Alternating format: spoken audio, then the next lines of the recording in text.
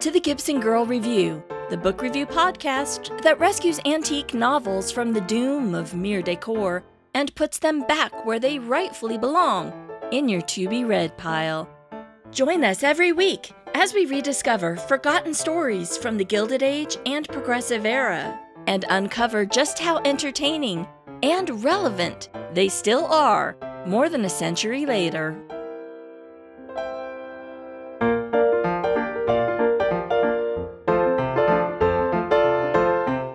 Welcome to the First 5 Pages Challenge, a new project of the Gibson Girl Review. These new episodes will fall in between our regular review episodes, and this will be your chance to help us decide which books to review on the show. So, what is it all about? Well, in the modern publishing industry, agents and editors are so inundated with submissions that they read little more than the first 5 pages before deciding whether or not they're interested in a manuscript. If they are, they keep reading. If they aren't, it goes in the reject pile. Along the same lines, we here at the Gibson Girl Review have thousands of books to choose from for our book reviews, and we need a way to narrow that down. So we thought, let's apply the first 5 pages rule to our antique novels, and let's let you, our listeners, be the judge. So here's how this works.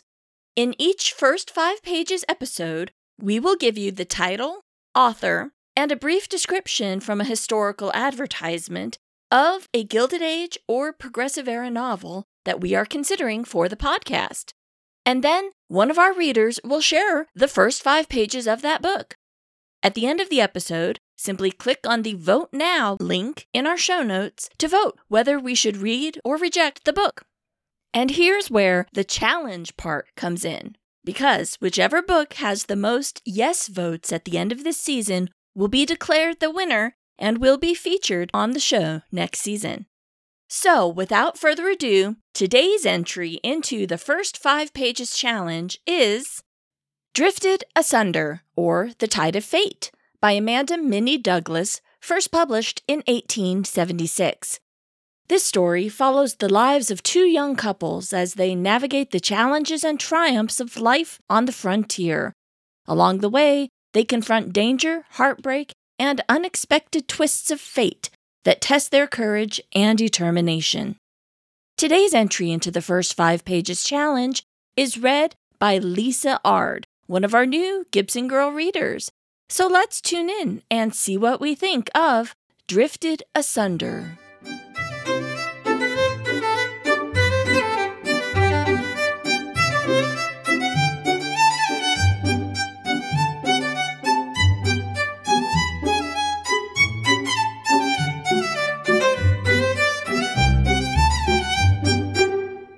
Chapter 1. Husband and Wife. Then you will not come in town today, Dora? No. Dora Tremaine made answer with an odd, arch look.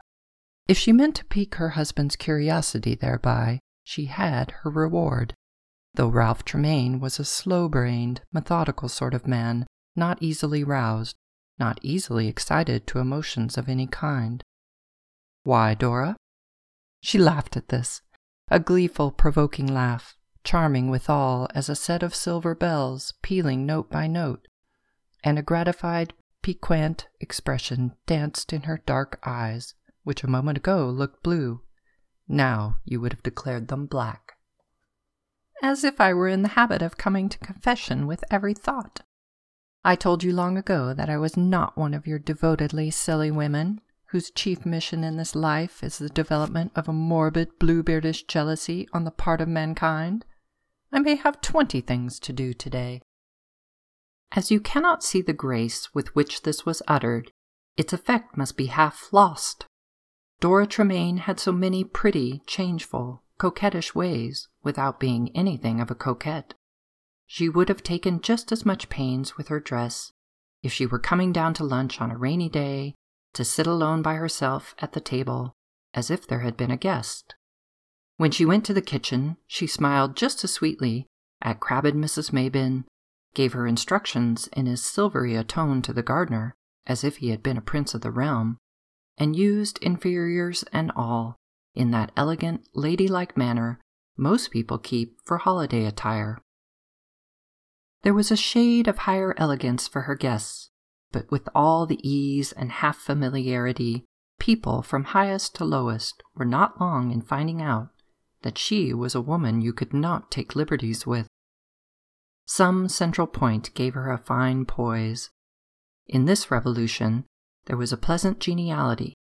In the next, if you were hardy enough to dare it, a sudden flash of fire. Ralph Tremaine smiled first, then grew grave. He was a grave-looking man generally, not young for 35, but probably in the next decade would count no more years upon his face unless some overwhelming trouble came to him. She saw the gravity, but she went on sipping her rich coffee out of an eggshell of a cup that took on an amber tint from the liquid within, glancing furtively at him, with an amused light coming and going in her eyes. "You know you have a fatal tendency to jealousy, Ralph," she said. "Yes." His answer was so downright honest that she started. If he had thought a moment, he would not have said just that, though it was following out his own train of reasoning. She left her place at the head of the table, and, coming round to him, took a vacant chair and drew it up close, seating herself. Then, before she had looked at him, even, she took a tiny piece of toast that lay on the edge of his plate and bit off a dainty morsel, crunching it between her white teeth. At dinner she nearly always came around and shared his dessert. "Ralph," she said, "are you really jealous of me?" "I am an old fool." Then he ate the remaining crumb of toast with an evident relish, and, though he smiled, there was a sad, wistful look in his gray eyes. "Not as old as if you had come out of the ark, Ralph dear. As for the rest—" "No, I am not jealous," he answered, reconsidering. "Yes, you are. Not that you think I'll run away with that handsome Saint Ormond, or flirt desperately with the young men you bring up here from time to time, even that fatherly Cleveland that you want me to like. It isn't the people outside who affect you. It is simply whether I love you better than I love myself." She had stated the matter so clearly and forcibly that he looked at her in amaze. "You know, I said in the beginning," and he fumbled with his watch chain nervously, "that you would be content with the simple liking until I learned to love you. 2 years ago. You have been very good and patient, Ralph." There was an unappeased hunger in his eyes, a longing that would have melted the heart of almost any woman, but there was a vein of waywardness about her. I believe she always hated to say and do just what people expected of her. "And so I ought to give you my confidence preparatory to the one great step. Well, I cannot run in town because it is barely possible that the dressmaker may drop in, and I have promised to have my last summer's dresses brought out for her inspection, though I dare say the unprincipled thing will declare that not one of them is fit to make over. If, after that, you will invite me down to share the contents of your pocketbook, I will come with pleasure." He laughed a little. She had this way of putting him off, which she acknowledged to herself was very provoking, and she thought, sometimes, if he were to scold her outright, give her a good shaking, or shut her up in a dark closet, it would be better for her in the end. Of course, she would be dreadfully angry, run away perhaps, but then she would come back, for there was no one in the world half so dear, and she did love him in her fashion. She had never compared notes with other girls or women, knew nothing about love, except the kind she found in books, which seemed not at all like hers.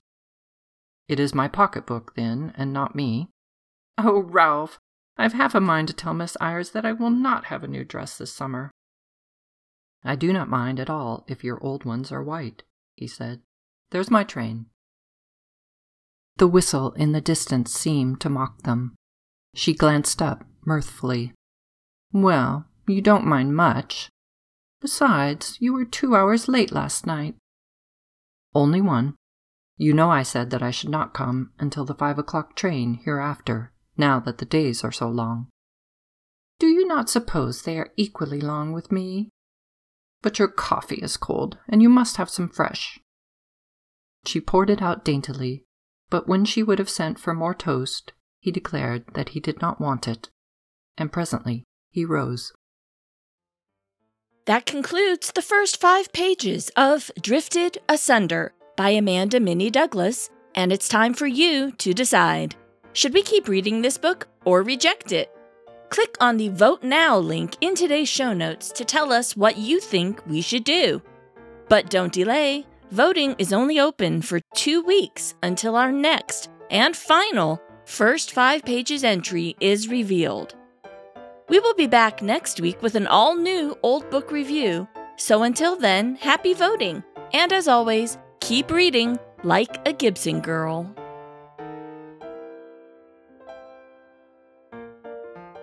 Thank you for listening to the Gibson Girl Review, a Curious Antiquarian production.